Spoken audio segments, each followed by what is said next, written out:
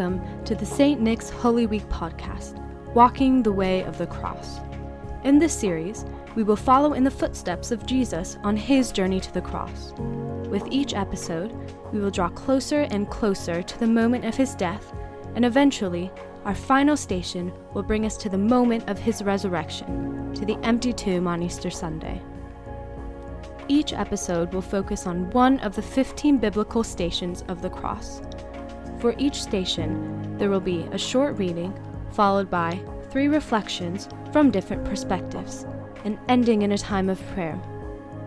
Each part will be read by a member of our congregation here at St. Nick's. The reflections are from Walking the Way of the Cross, written by Stephen Cottrell, Paula Gooder, and Philip North. There are images that accompany each station, which were created by Nicholas Markel. These can be found on our website at stnicks.org.uk/Holy Week. You may want to find the one for this episode before you begin. We hope that this resource would encourage you during this week, and we pray that wherever you are and in whatever circumstance you find yourself, you would more fully be able to celebrate the resurrection of Jesus Christ this Easter. For more information or resources, please visit stnicks.org.uk.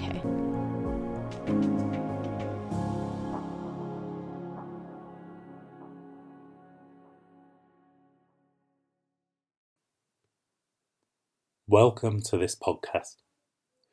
Both before and after our station and reflections, we'll have a short series of gathering prayers and concluding prayers. In the name of the Father, and of the Son, and of the Holy Spirit. Amen.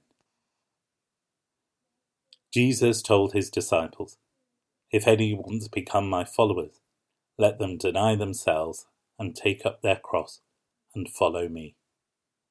For those who want to save their life will lose it, and those who lose their life for my sake will find it."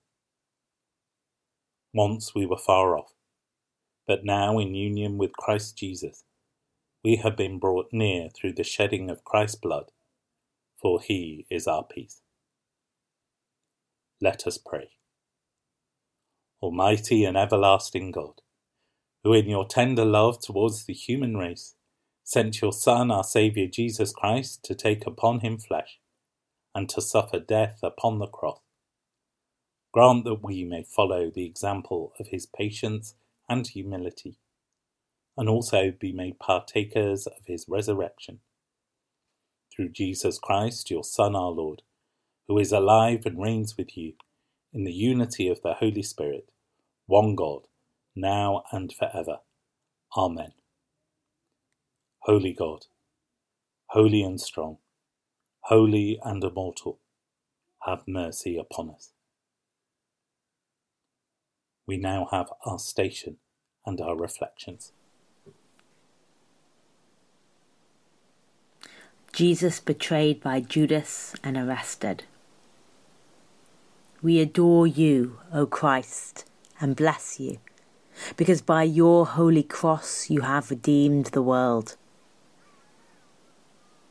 A reading from the Gospel according to Mark. Immediately, while he was still speaking, Judas, one of the 12, arrived, and with him there was a crowd with swords and clubs from the chief priests, the scribes and the elders. Now the betrayer had given them a sign, saying, "The one I will kiss is the man. Arrest him and lead him away under guard." So when he came, he went up to him at once and said, "Rabbi," and kissed him. Then they laid hands on him and arrested him. And now our reflections on this station. This is the first reflection by Philip North. Why a kiss? It seems a very odd way to betray someone. Couldn't Judas simply have pointed at Jesus? Kissing is what a parent offers to a child, what a lover offers to their beloved. It is the deepest sign of human affection, yet here it is disfigured and distorted. the kiss of love becomes the sign of betrayal as Judas kisses Jesus to his death. Why? Because the people who betray us are usually the people who love us. Of all the difficult pastoral situations that priests and pastors have to handle, the most distressing usually involve betrayal. A wife betrayed by an adulterous husband, a child betrayed by an abusive parent, a teenager betrayed and abandoned by friends. One reason such situations are so difficult is that they demonstrate to us the innate fragility of all human relationships. We desperately need the people in our lives. We cannot be ourselves without their love, their presence, and their support.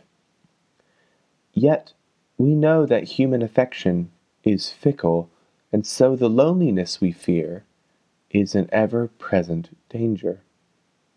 Here, the man whose relationship with Jesus is so intimate that he can kiss him uses that gesture of love to give him away to men who will crucify him. Yet as Jesus suffers the fragility of one relationship, so he shows us the utter reliability of another. Jesus has placed his life into the hands of his heavenly Father.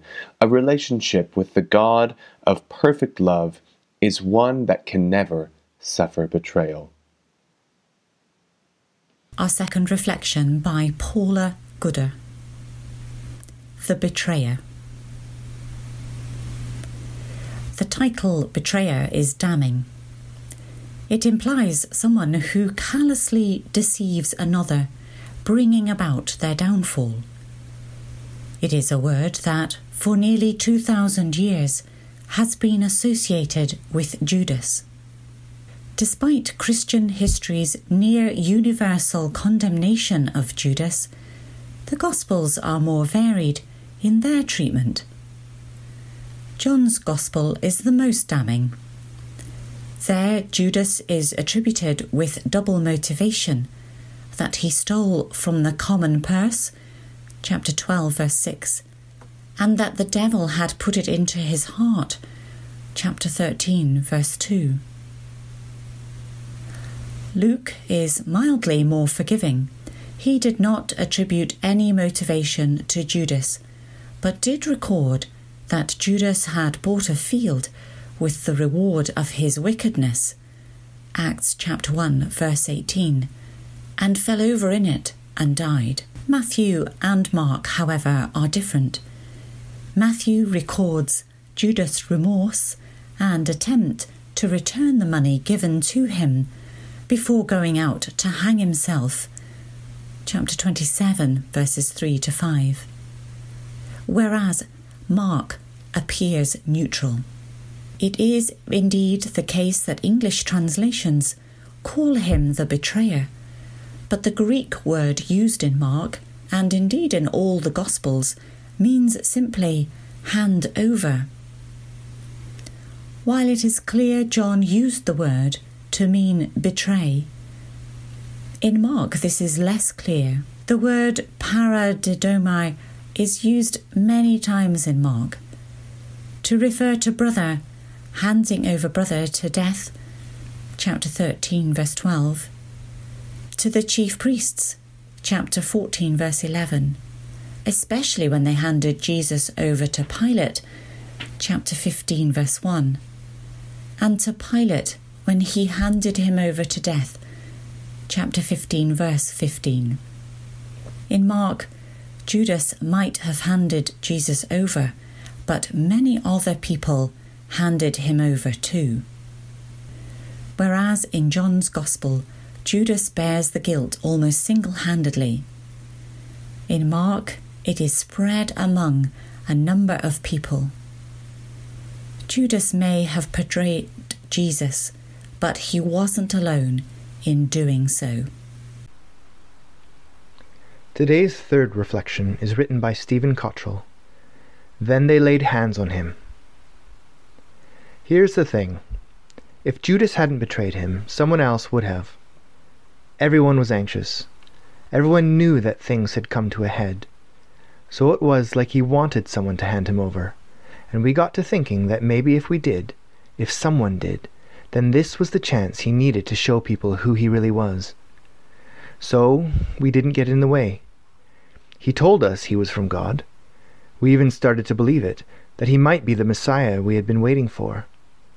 After all, don't we all long for God to come to us? So this was his chance, a chance to demonstrate his power, a chance to weave the magic of his words, the ones that had so entranced us. But it isn't working out that way. So it is convenient to dump the blame on Judas, even when the truth is far more complicated, far more uncomfortable. Because I have betrayed him. I have betrayed him in 1,000 little ways by my acts of egocentric self-promotion, by my failure to love, and by my refusal to wash feet, because I want things my way, not his. He taught me that I will gain life by losing it, but I can't accept that. I still cling on to what I've got, and I'm ready to dump him if necessary. Lord Jesus, you were betrayed by the kiss of a friend. Be with those who are betrayed and slandered and falsely accused. You knew the experience of having your love thrown back in your face for mere silver. Be with families which are torn apart by mistrust or temptation. To you, Jesus, who offered your face to your betrayer, be honor and glory with the Father and the Holy Spirit, now and forever. Amen. Holy God, holy and strong, holy and immortal, have mercy upon us. Let us pray for the coming of God's kingdom in the words our Saviour taught us. Our Father in heaven, hallowed be your name. Your kingdom come, your will be done, on earth as in heaven.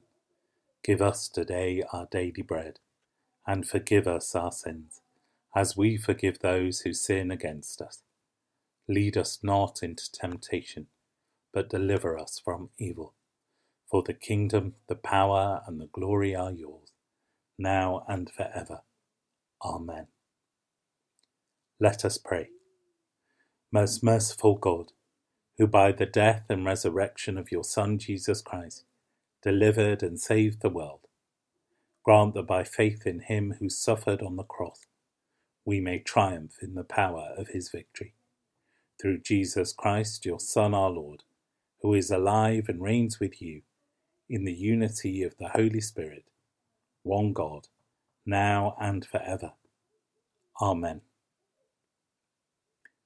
Christ was manifested in the body, vindicated in the Spirit, seen by angels, proclaimed among the nations, believed in throughout the world, glorified in high heaven. We adore you, O Christ, and we bless you, because by your holy cross you have redeemed the world. May God bless us, that in us may be found love and humility, obedience and thanksgiving, discipline, gentleness, and peace. Amen.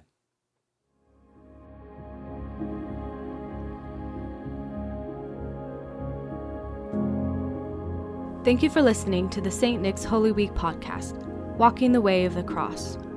Join us tomorrow for another episode as we journey closer to the cross of Christ. The readings and prayers to use in this episode are from Common Worship, Times and Seasons. The reflections are from the book Walking the Way of the Cross and written by Stephen Cottrell, Paula Gooder, and Philip North. Published 2019 by Church House Publishing. Copyright 2019 by the Archbishop's Council.